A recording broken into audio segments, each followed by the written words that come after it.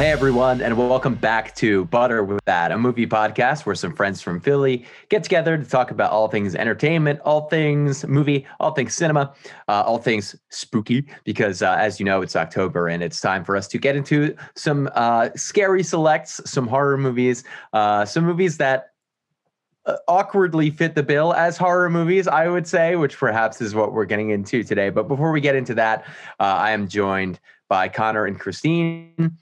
Sam, fortunately, is not in some house where she can't hear some attacker approaching or anything like that, or in a haunted house that was built on a burial ground or anything like that. As far as we know, she's not in any paranormal environment and is doing just fine. But we wish her the best either way. So welcome, guys. I know that you've been watching some interesting things lately. So to go around the horn with the two of you, what have you guys been checking out? So this is not a movie. Hope it's okay. I'm bringing it up. It is a video game called. It's a new Metroid game, Metroid Dread. It was announced. The Metroid Dread as like an entity was announced almost 20 years ago. So it's finally, after multiple cancellations, it's finally come out. So a return to form for the Metroid franchise, if anyone listening is familiar. And it's just a really great example of environmental storytelling, something that the Metroid series has always been excellent at. And so with Dark Souls and Bloodborns and all, kind of new generation of environmental storytelling, it's cool to see a classic franchise have a simple story that's kind of fleshed out pretty effectively, some interesting twists, and really effective environmental storytelling and pairing storytelling with the mechanics of the game and upgrading your powers. So without to get too video game nerdy, I've been really enjoying the story and the atmosphere and the world of Metroid Dread. That's pretty much all I've been doing for the past week. I, for the very first time ever, watched the original Candyman and was pretty blown away. I thought it was terrifying and really good, and it made me excited to see Nia DaCosta's new Candyman. I believe it has not yet come out, or is it out on streaming? It came out about a month ago. Mm-hmm. Oh, it did? Oh, well, I'm clearly not informed, but yeah, Candyman, the original had always been on my list, and I just had never sat down and watched it. And I was like, wow, this is great. I first watched that maybe 3 years ago, and I borrowed a copy from previous guest and friend of the show, Tom. He lent me his DVD, and so I watched that with some friends, and pretty blown away and surprised that I missed it. After years of really enjoying horror movies. So that's, I'm glad to hear you watched it, and I really want to see the sequel one day soon. Or the new one. There's been plenty of sequels, but the newest one, which I've heard nothing but amazing things. Yeah, the actual sequels you can skip, I'd say. But yeah, that original one, Christine, is really great.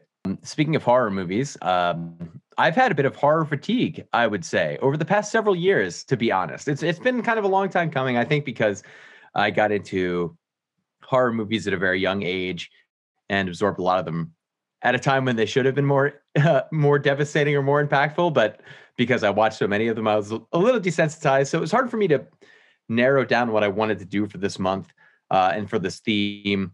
And then ultimately settled on a 1988 film by the name of Dead Heat.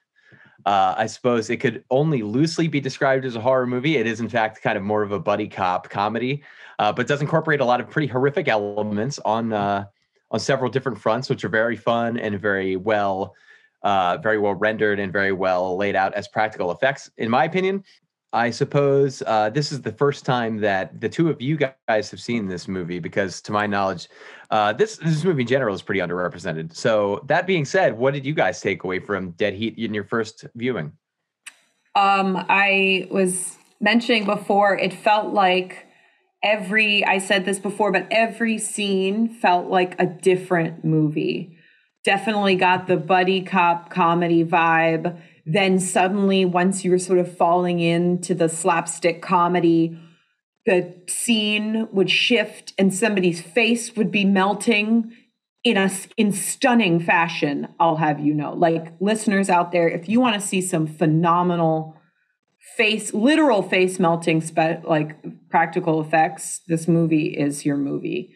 And then suddenly it veers into like kind of, I don't know, it had like some super like B superhero vibes to it. And then suddenly, the movie surprised me on a lot of levels, but it felt like I was watching like 3 to 4 different movies in like all at the same time.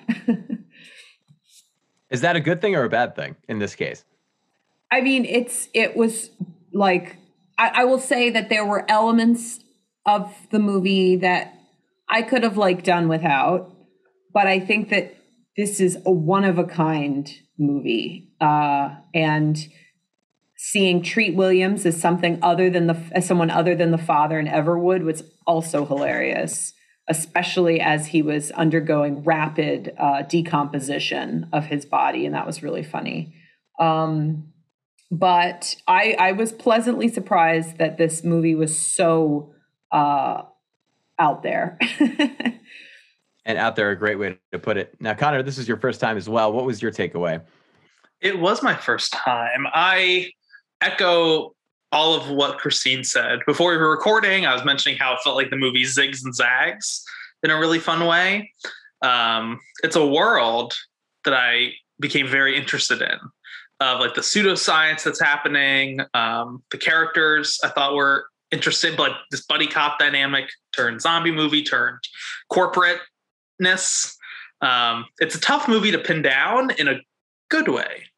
And I feel like it pretty effectively zigs and zags and does that zigging and zagging when you kind of least expect it, or it goes in directions that are surprising, also in a good way. So this was one I've never heard of before. Dave, said he was going to pick this one, and a pleasant surprise. And it's currently free on Tubi. So if you're listening when this came out, there's really no excuse to not watch it if you enjoyed this discussion. And I would also argue, if you've enjoyed our previous discussions or have watched Quiet Cool, if you've watched My Demon Lover, if you've watched I Come in Peace, I think this falls into that kind of camp of very self-aware, campy 80s action, but while incorporating a lot of horror elements that we'll get into. If you think you and Dave have similar movie tastes, you should probably see this movie. Yes, I would say that that's accurate. So the movie, speaking of a movie that zigs and zags, is Dead Heat. It's based a little bit kind of on the idea of a movie that came out in 1950 called DOA, which is sort of a classic noir film that's pretty well respected and sort of considered one of the big ones to watch. It's this notion of a detective who, realizing that they've been poisoned, have 12 hours to solve their case and figure out who has poisoned them. But this movie takes it to new heights.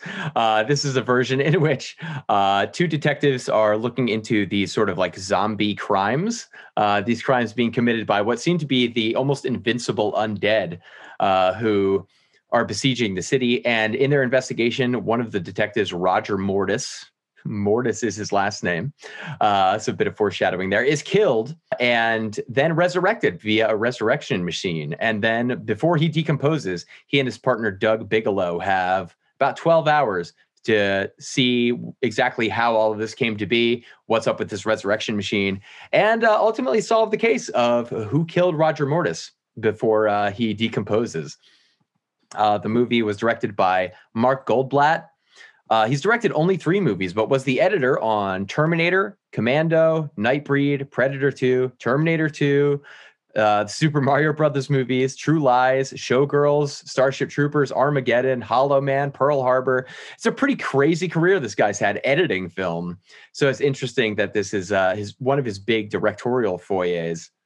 That I feel like that makes sense. I feel like I see a little bit from some of those movies you mentioned, kind of like a little bit of the blood, the DNA, a little bit, or I guess like maybe the ideas of what, or the feelings of those movies, I think, come through in Dead Heat. And I think that's taken to new heights when you learn who wrote the screenplay, that being Terry Black, brother of Shane Black, the writer and creator of the Lethal Weapon series.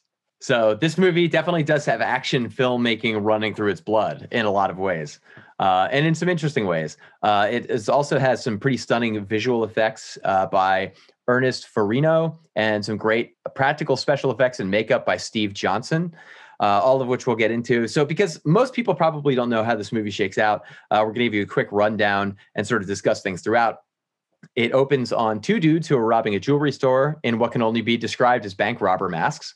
And they're looking a little bit worse for wear, kind of blotchy and decaying, perhaps.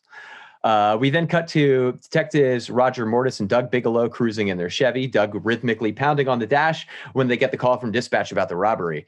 They floor it over there, and cops are in a standoff with the robbers. There are like 50 cops. The police fire on these would-be robbers, but then they simply won't go down, and the robbers shoot about 10 or so officers. One of the robbers accidentally blows himself up with a grenade, and Roger takes the initiative and drives the lieutenant's car full force into the other robber, smashing into him. So how do we feel about that opening sequence? The escalation of that fight and shootout is wild. Like, it begins as kind of a standard, as depicted in movies, standard cop robber shootout. And then suddenly, grenades are being thrown, explosions. And so as far as like a comedic setup, that was a lot of fun and great. And it then reinforces the fact that like these robbers are semi-indestructible unless you throw a grenade at them and explode them in a ball of fire. Or smash into them with the car. And the dummy work on car smash. Yeah. It's upsettingly convincing. It's really shocking. Excellent dummy work. No, I agree. A definitely exciting way to kick off the film. In the moment, you don't really think about I had no idea that this was like a zombie film going into it. So don't really like think about it. You're like, oh, that's like kind of weird, but there's so much else going on that it's, kind of forget about it. And then pretty quickly that's shown as like, oh, this is like a really excellent setup for this film. Doug sidles over after everything is settled and quips, "You have the right to remain disgusting." Joe Piscopo's going to have a lot of quips. Oh my God. At first I was like, okay, I dig in it. And then it got to a point where I was like, I cannot listen to another Piscopone or whatever his name is, like little maybe ad-libbed joke. I actually looked him up and he was on fucking SNL from like 1980 to 1984, which maybe... big SNL guy. I'd never heard of him. And I was like, oh, maybe that like is... the reason that his jokes are just so bad. It also stops the movie dead every time he makes a joke, which is relentless. I know his delivery is like intentionally flat, I guess, but like it really stops the momentum of like every scene. It has to be on purpose, right? Like there's no other way I understand it. And then I think at the end, I feel like it ends on a really funny moment of like, this is, we'll get to it, but bringing kind of this trait back, I thought worked as like a way to end it. So I thought it was funny, not funny, and then came back again to being funny. Yeah. And very, very true to the character, I'll say. He really sticks to his guns, even though it does, even though I don't think they understand that it's the difference between comic relief and distraction, because it does ultimately weigh things down a bit. I wonder if he recognized the type of movie, or like, I wonder if during production it was like, oh, wow, this movie will not necessarily go down in the books as like comedic high art. So I might as well just like drive home the ridiculousness and almost sabotage every scene to try to endow it with even more comedic, I don't know, levity. Who knows? He was like, I'm going to sink this ship with every single quip I make. I do find him well paired against Treat Williams, though, who is also comedic in his own way, but is sort of more playing kind of like the straight character and the sort of typical kind of brass tacks noir kind of detective in a way. So I think that they're really well paired. And it's too bad Sam's not here, because I would again recommend to Sam The Phantom, which is Billy Zane in a superhero movie that's styled much in the way of The Mummy. And you get Treat Williams as a comic foil to Billy Zane. So that's pretty great. But they return to the station. The chief yells at them for the devil may care tactics and excessive on-the-job parking tickets, but gives them one more chance. We get some pretty great, sort of general 80s police stuff. Doug saying, "I love this job, Roger. I love the power. I love the little badges. I love being a human target for anyone within sniping range of a donut shop." Doug also notes the recent string of robberies are typical in their MOs, but that they, quote, won't die as far as these robberies seem to go. So they're on the task, but they're also cutting it up a little bit. We get to know their dynamic a little bit. Roger and Doug talk about their death day, which is the date of their inevitable deaths. Doug suggesting that it's like a big party where, quote, you can get totally ripped, man, pig out and invite all your friends. And that's something that you're going to want to hang on to because that comes up later. Rebecca, the mortician, arrives to examine the robbers, and it's clear that she and Roger have something of a past. Rebecca reveals that these robbers had died and been autopsied and are now returning to the morgue for a second time. She also points out that the corpses are full of a chemical preservative that is distributed by Dante Pharmaceuticals. Then Dr. McNabb, Darren McGavin, the dad from A Christmas Story, shows up and hilariously dismisses her work. So this is giving us a bit of context for these characters and for what may lay ahead. That's where he's from. Yeah. Yeah, and he's one of my favorite elements of the movie as it goes on. I don't want to I don't know if anybody else who's ever watched this movie has thought about this, but I got some Point Break vibes a little of mysterious robbers who we can't catch. Are they connected? What is the deal with this? Two-partner dynamic? Is there a connection? I think the movie doesn't go much farther, but at least in setup, I was also thinking about Point Break a little. I don't know if that crossed anybody's mind ever, but that's kind of what I was thinking. It hadn't crossed my mind, but I'm always happy to think of Point Break. Oh, Christine, you said you saw a bit of that in the mix too?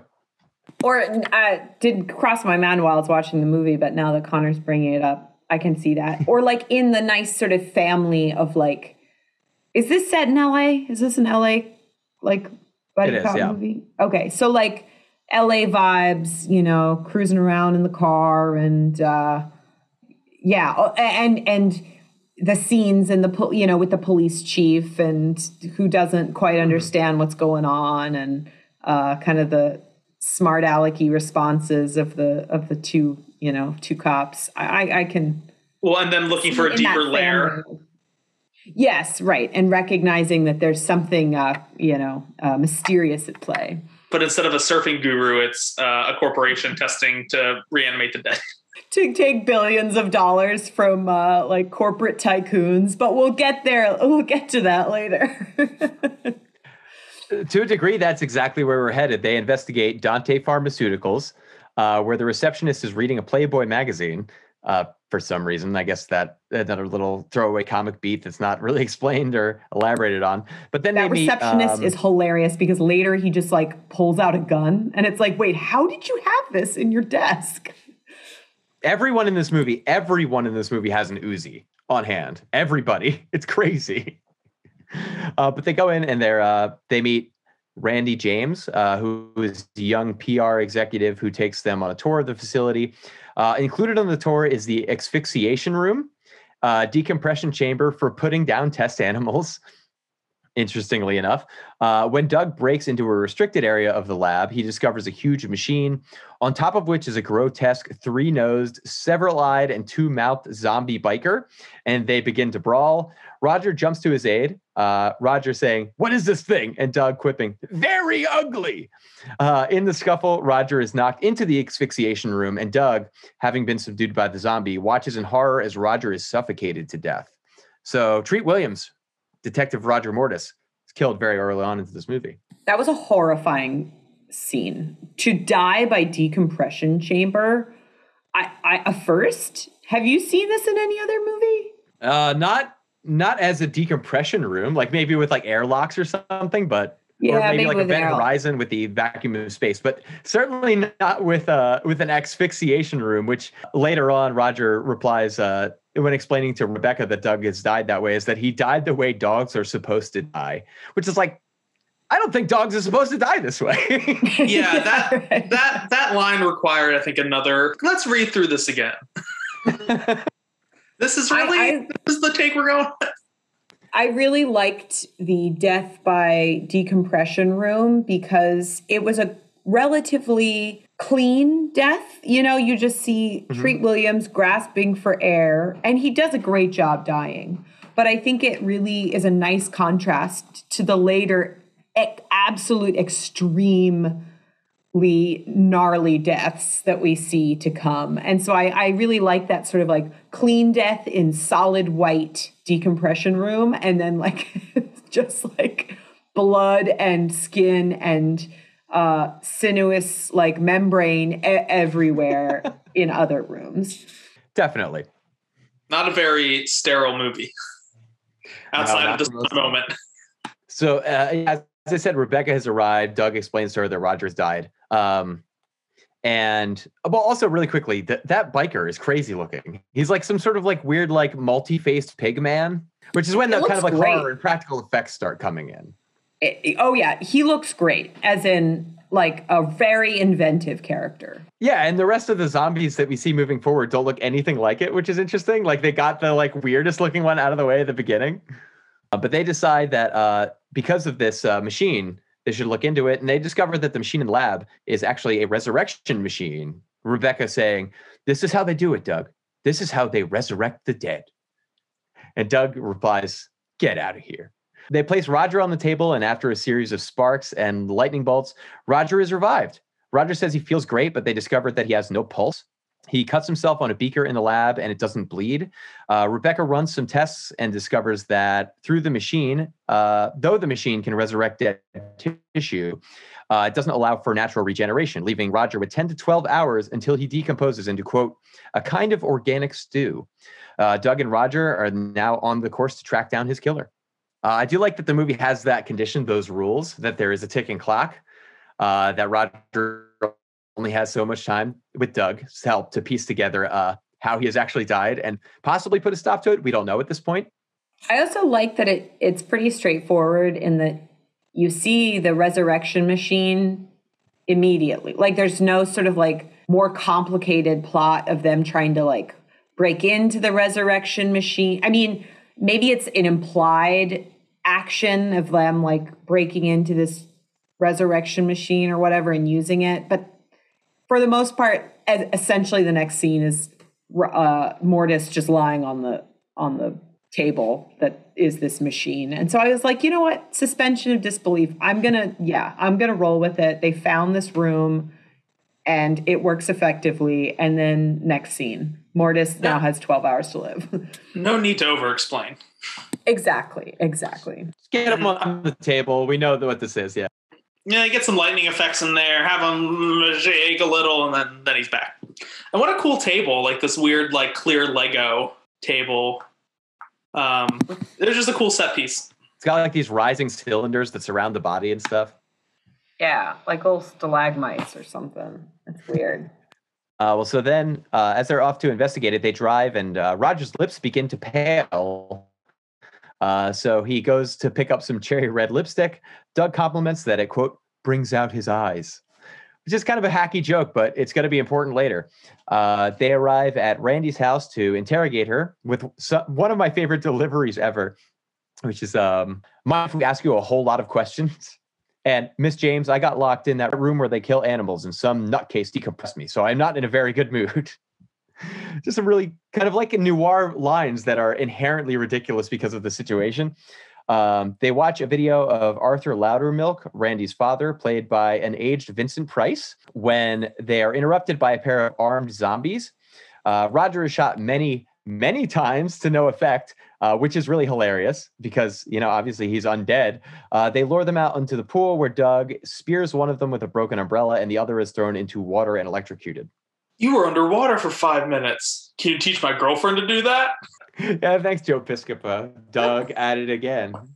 It's not every day that you see cool bloodshot, like gun wound effects and people not being thrown around. Like the squibs are just going off and holes are appearing. And he's just running because he, I guess, doesn't feel it. He's a zombie. And so it's like, it's just a cool, like, not something you see every day in a movie.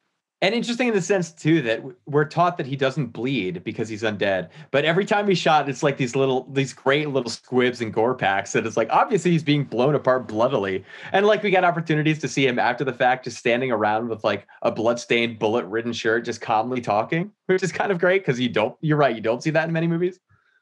And then later, his hand gets chopped up and he's just like, no comment, just bandaging it. So I think there's lots of cool, just like physicality, specific physicality that clearly went into thinking about how somebody with this power set kind of would operate. I don't know how intentional it was, or if this was like the actor's choice, but definitely felt like a well thought out, like, how does this zombie kind of work? But I don't know if that's putting too much thought into it. I also like how sort of breezily and optimistically Mortis is taking his circumstance, you know? And maybe optimistic is too suggesting that he's happy about it, which he's not.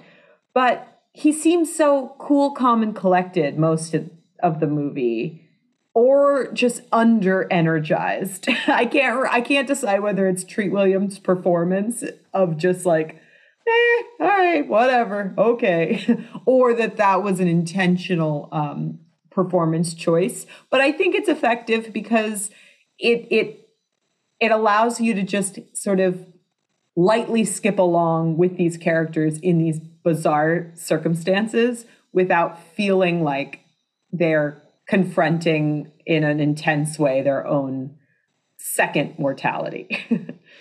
Yeah, I think it's definitely intentional because I think Treat Williams does play it with a certain buoyancy and like almost detached focus that feels necessary for character written to be such a straight character, you know? So we have a great cutaway scene here with Roger brushing his hair in the mirror and discovering that some of it is thinning and falling out as he continues combing. And then we get a crazy poltergeist-esque jump scare when he closes the medicine cabinet and sees in his mirror the reflection of himself as a shrieking corpse, which is like a super like typical looking like horrific zombie effect, which is really great. It was so good. I was like, it's really giving that poltergeist scene a run for its money, like truly and honestly. Yeah, and that in truth, Sam's choice of poltergeist is what made me think of this movie. So I was glad she brought it up. They go then to investigate a Mr. Thule in Chinatown who has bought a bunch of the chemicals from Dante Pharmaceuticals. Mr. Thule at his butcher shop sets off his own in-house resurrection machine, causing all of the butchered animals in the shop to spring to life. We have like cooked duck, we have barbecued pigs, we have a large double rack of beef, and even a disembodied liver attacking the trio. It's just like so totally bizarre and absolutely hilarious at the same time. It is unbelievable. Like the pools of just like liquid and mucus. It's so intense and hilarious. And just the way that they were able to make the cooked duck heads move was pretty remarkable. Yeah. And then that just huge hunk of liver on Treat Williams' face. I truly have never seen anything like it. Like that scene was so carefully choreographed, and I felt like the movie cared the most about those particular scenes and felt like this is worth not caring about other scenes as much. I love that Doug had back-to-back quips when fighting the pig. It's like several, they couldn't they couldn't pick one, so they just threw some in and just kept all of them in the movie. And that when he shoots the pig, it flies like 20 feet across the room. When like guns in this world have not been shown to do that. Like when he shoots normal people, they stumble, look forward, and fall. Zombies don't move at all, but this pig just bam, flies across the room. I guess it's a cooked zombie pig, you know. Take the shot a little different, but yeah, it is ridiculous how it does soar across the room. Oh, when he throws the chicken, was it the chicken that gets thrown into the meat grinder? Like perfect, like swoosh. That's pretty funny too. And yeah, the back-to-back quips of either I've lost my appetite or I'm thinking of becoming a vegetarian. All these different just throwaways where it's just like, go ahead and riff, Joe Piscopo, and we'll keep them all. Yeah, it feels like the instincts of like Judd Apatow or Adam McKay, like sometimes the worst instincts of that kind of improv-y filmmaking. But this feels very intentional in that way. I don't know if that was the intention. I have to assume it was because it's just so ridiculous. Yeah, and some humorously written line. I don't know, well written, but they're hilariously executed. Another one at the end of this sequence is Randy pointing out to Roger, you're hurt. And Roger responding, lady, I'm fucking dead. I was laughing pretty hard at that one. One of my favorite lines. a lot of stuff happens here because then they're just on the case. They go off to the library and discover that rich people have died within recent months, all seemingly connected to Thul's shop. Roger remarks, these obituaries, they're writing new ones all the time. They're writing mine. Roger Mortis, beloved husband to nobody, father to no one, who always thought he'd go out in a blaze of glory. And then he gets upset and runs off and is chased by the two of them. They go back to the morgue where Rebecca discovers a secret message that is written in numbers. So that sort of leading to some questions. But then as they go back to meet up with Doug, who has returned to Randy's house, they discover that Doug has been bound and drowned in one of Randy's many fish tanks. That was gnarly. Like Doug upside down in the fish tank. Although I think came at just the right point, because I think by then I was sort of like sick of his character. And I was like, hell yeah. Okay. I mean, I knew he was going to also be resurrected because you know where this movie is going. But I was like, okay, at least we'll have like 10 minutes without him. And then maybe I'll feel better that he's reappeared in this movie. But what a great nice death. Breather. Tied upside down, dunked in fish tank.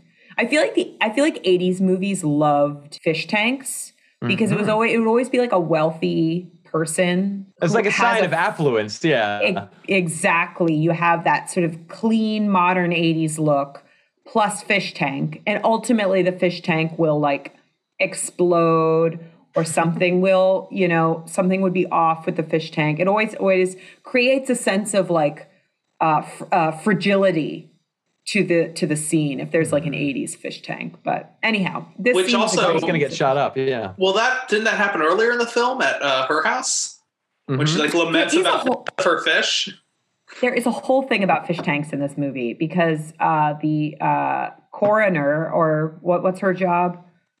Like she's the coroner. Yeah, she's the coroner. She has a fish tank with fake fish in it so that she doesn't have to feed them. It's like, they're just as pretty and I don't have to feed them. Yeah. Hey, why not? But yeah, this movie does have maybe that it was setting up for Doug's kill scene.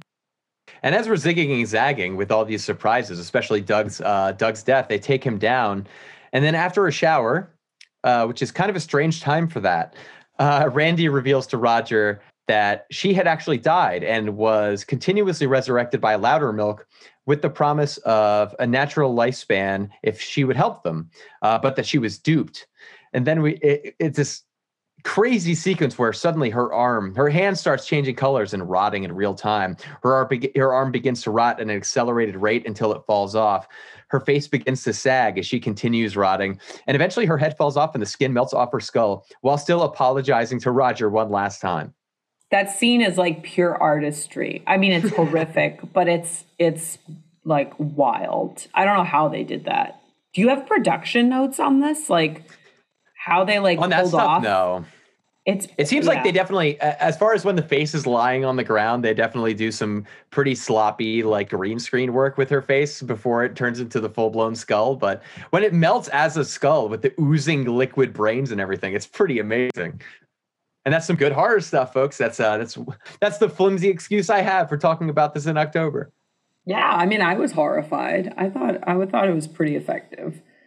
But then after this, Roger, mortified by the death and decay surrounding him on all sides, including his own, sits down and realizes the numbers at the mausoleum are letters corresponding with those on a phone, revealing a message, Body Doc, which just so happens to be Darren McNabb's license plate.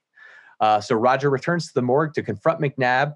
He accuses McNabb of ripping off the rich with the promise of eternal life while creating zombie criminals to do his bidding. Then Mr. Thule and several zombies overpower Roger and lock him in an ambulance with Rebecca, who apparently they've killed off screen, I guess. Roger manages to put the ambulance into neutral, causing it to soar down this steep street into several other cars before an awesome fiery explosion at the bottom of the hill. After being placed in a body bag, Roger rises, half burnt and hell-bent on revenge. I feel like there's some injustice done that she was killed off screen. Like, I don't know, something's... Oh, yeah. Yeah, well, so is Doug, but she's also given less screen time in character than Doug is, so... Yeah, shit, I was so confused. I thought that was Randy, and I thought that discontinuity was, like, she's put in the body bag... but like somehow her body got back together, or maybe it was more of a dream sequence of like her face melting or whatever. That was Rebecca. All right, interesting. Yeah, So in a that way, was it makes more confusing. sense, but also no sense. Yeah. Yeah, that's a weird chunk of the movie. And this brings us then to kind of the big climax of the movie. And boy, is it a third act climax. Back at Dante Pharmaceuticals, a number of elderly, wealthy investors have gathered around the resurrection machine for a presentation. McNabb laments Loudermilk's passing before introducing Loudermilk himself. And the real life, no shit, Vincent Price strolls into the scene. A guest cries out, "But I saw you buried, Arthur. Damn it, I saw you buried." Loudermilk reveals that the buried man in his grave was, quote, a volunteer. He goes on to say that the demonstration that you are about to witness makes burial somewhat unnecessary. He pitches them this premise that, and promise that for half their fortune, they can live forever. Everybody dies, rich or poor. That doesn't discriminate. Until now. Let's face it. Poor people are supposed to die, but the same rule doesn't apply to us. God wants us to live forever. And even if he doesn't, you can always buy him off. That is a great Vincent Price. And I was saying before we were recording that hearing that voice in this movie made me immediately want to watch Basil of Baker Street, The Great Mouse Detective, because to me, always hearing Vincent Price's voice is hearing Ratigan in my mind. And part of me was like, I need to just watch that movie right now. And then part of me was like, what the fuck, Vincent Price, what are you doing in this movie? I mean, he steals like the scene with all of the other billionaire millionaires. It's a huge reveal, yeah. And the movie, I think, does a great job. No, I mean, we see him briefly in the VHS tape at Randy's house when it's revealed that it's her father. But if you weren't paying attention, you might not necessarily know it was him. And then the movie just sets up an amazing, reveal for who he is, and gives Vincent Price definitely some great little moments. Yeah, like I expected that he was too old and sickly at the time of filming, so that video will was all we were gonna get, and then they could be like, look, Vincent Price is in our movie. But then he strolls in this suit and gives this monologue. It's amazing. But the monologue is interrupted, although not before the two security guards who are up front are watching the video feed, and they say, the one guy delivers, "How many of these rich bozos do you think he's gotten in a night, huh?" It's like, well, they're the security guards. They should know that. But the delivery is really hilarious. Roger, though, then rides in astride a motorcycle through the glass doors of the building and then into a rolling slide where he turns and blasts those two guards. Pretty incredible entry. He grabs their Uzis because, as we've established, everyone has one. And he plows through several other guards, including one that's clearly also a zombie, as they fire into each other with gore and squibs flying, both seemingly unharmed for like 35 seconds. That, I think, is one of the great highlights of this movie. It's like, it's the two characters. They're both holding Uzis. They're both blasting right into each other at a close range, and both of them taking the hits, but neither of them flinching, neither of them harmed. And like, I didn't know I needed to see that in a movie until this movie gave it to me, because I didn't know to ask for it. And in such close range too. Like, we're not talking like across the room, right? It's like, they're like what, maybe 4 feet They're like apart? feet away from each other. Yeah. At most 4, like 2 to 3 feet like from one another. And it just goes on for so long. But then even after, as this has gone on for so long, it pushes this the zombie guard into the asphyxiation room. And then Roger still pulls off a grenade and throws it in after him, and then fires a couple of shots in after that. Just a quick thing about that scene, or like the Uzi scene. You mentioned that this director Goldblatt worked on some Verhoeven movies.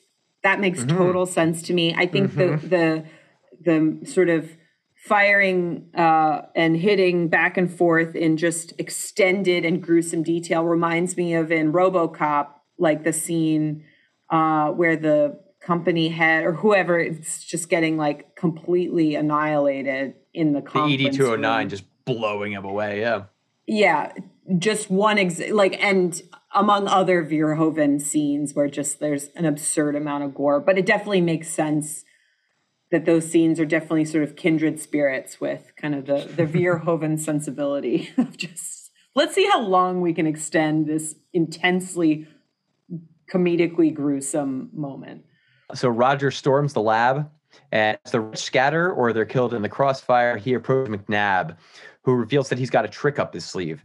He's resurrected Doug, who has been dead for so long that he is mindless and obedient. Kill this guy, would you? McNabb demands. Doug repeats the request, almost like an automaton, as he starts strangling Roger.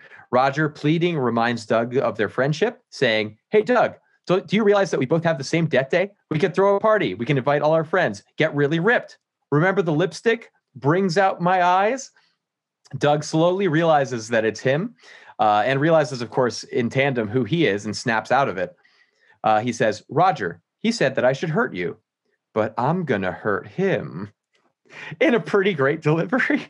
So yeah, they're both converging on McNabb, and McNabb fires into the two of them with yet another Uzi. Loudermilk shouts, "Kill them! Why can't you kill them?" to McNabb, to which actor Darren McGavin shouts to Loudermilk, legend Vincent Price, to "Shut up, you old fart," which is just that moment exists on film. Darren McGavin telling Vincent Price to "shut up, you old fart." It's just such a great little moment for so many reasons. So then McNabb is refusing to be taken alive by the two of them and blows his own head off with an Uzi on screen, cheating Roger out of his revenge. But then he and Doug have an idea. They throw McNabb's corpse on the table, reviving him, and then asking, "Hey, Doc, want to see what happens when you resurrect somebody twice?" They turn the machine up all the way, and McNabb explodes in a gory, bloody mess. That was rough, but also a great use of the resurrection machine. Who knew it could do that? Yeah, it's like what happens when you zap them twice? It's like putting something in the microwave too long, it turns out. So at this point, Loudermilk is pleading with the two detectives to save the machine, to which Doug and Roger blow it apart with their Uzis. They walk off into a fog, which has just sort of appeared in the building.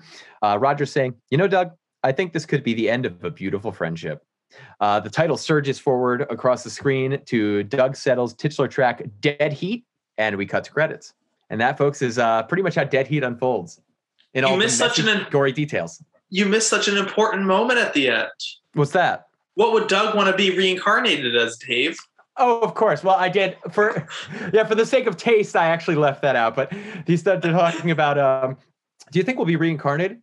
Roger, I don't know. And Doug, I hope we get to choose what we come back as. I would choose to be the seat on a girl's bike. To which he's like, "Oh, that's very intriguing. It's a good choice." Mm-hmm. But a characteristically Doug line. It's like that, just an onslaught of Doug lines the entire movie. And I was like, yep, that's par for the course right there for that character. Even when Risen of the Dead, he is still Doug Bigelow through and through. Even when like half of his brain has died. Right. Really quickly, though, I chose this really for horror because, as I said at the top, I really didn't know what to choose. I've been having a hard time settling on a horror movie recently. But I did find this to contain, in spite of being a kind of a ridiculous, campy 80s action movie, to contain a lot of really great gore, a lot of really over-the-top scene spectacle and set-piece creature effects to a degree. I really love how Roger rots throughout the course of the movie, kind of really just initially through subtle makeup, but then after the ambulance crash, half of him is burned until the end of the movie. And it like changes the style of his hair. It almost looks like he has more attitude. Yeah, he turns into kind of this like bad boy, like kind of edgy version of himself, and so it's like the death really brings out the edgy, best in Roger Moritz. Right, the best. Yeah. Also, right as the ambulance is careening down toward the other car, it's just that really great Treat Williams. Oh yeah! That ambulance like van rolling down that hill and just crashing into car after car. I was like, this is somewhat unnecessary, but I'm into it. Yeah, apparently all the cars on that street were in neutral or something, or didn't have brakes. Yeah, it was kind of like sometimes you just need to like have like a collision, an uncontrolled collision, which that clearly looks like. And it's him accepting death. He's just going with it. Yeah. But yeah, a wild ride nonetheless. A lot of gore. A lot of, I hesitate to say heart because it is so comical, but I appreciate the bond between these two characters. I think that Williams and Piscopo have some chemistry.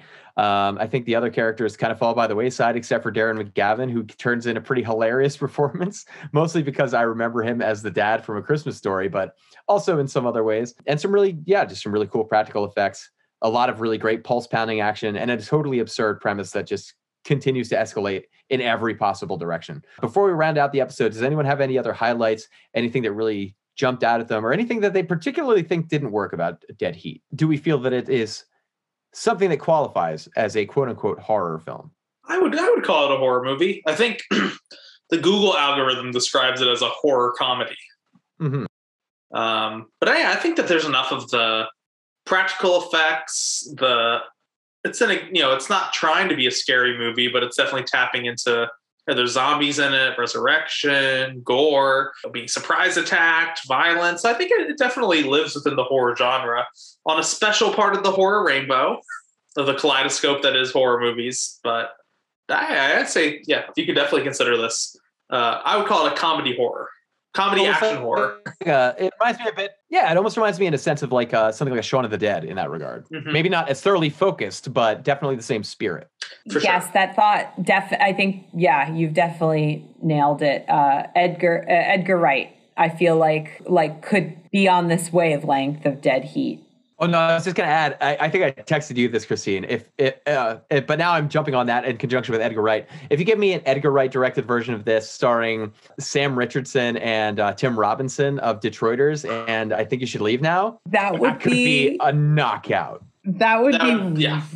Okay, Edgar, you heard it here in real time on Butter with that, because I know that you listen to every single episode. So we're ready. You can just pay us the millions for the rights to that plot, and then yes, and then just with that Dead Heat, which we now. Oh my God, guys, we would never have to work again if Edgar Wright would just buy our script, or even just buy the concept, and then oh man, that would be such a great movie. This is a bit of a tangent, but this reminds me of, there was a podcast whose goal was to buy the rights to a comic book character that they could then adapt in their own way. And it didn't matter how F-list, Z-list this character was from Marvel, DC, or any of even the older brands. It was their goal that this unused, even Golden Age character or whatever. And I forget which one they bought, but it appeared in one issue of some one-off comic series from the 50s. And so they bought the rights and they made their own little animated 5-minute animated thing with it, and then the podcast ended. I forget the name of it, but it just reminded me if we were to do that.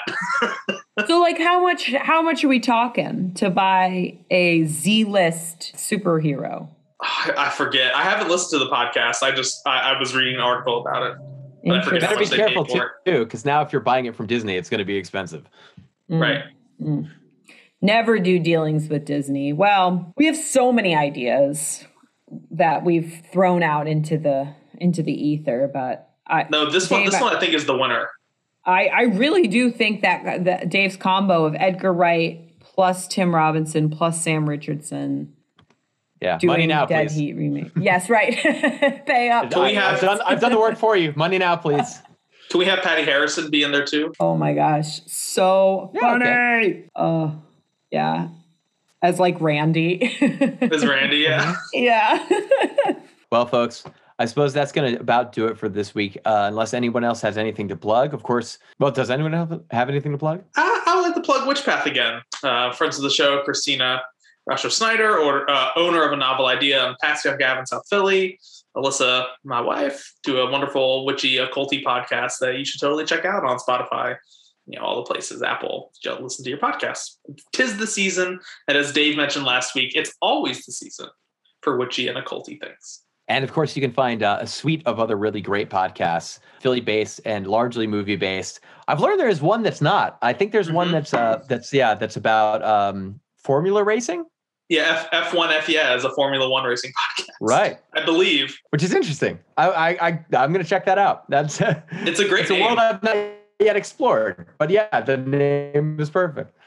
But also other great podcasts, Disney Deviants, featuring Adeze, who was on our show recently and did a great job hosting.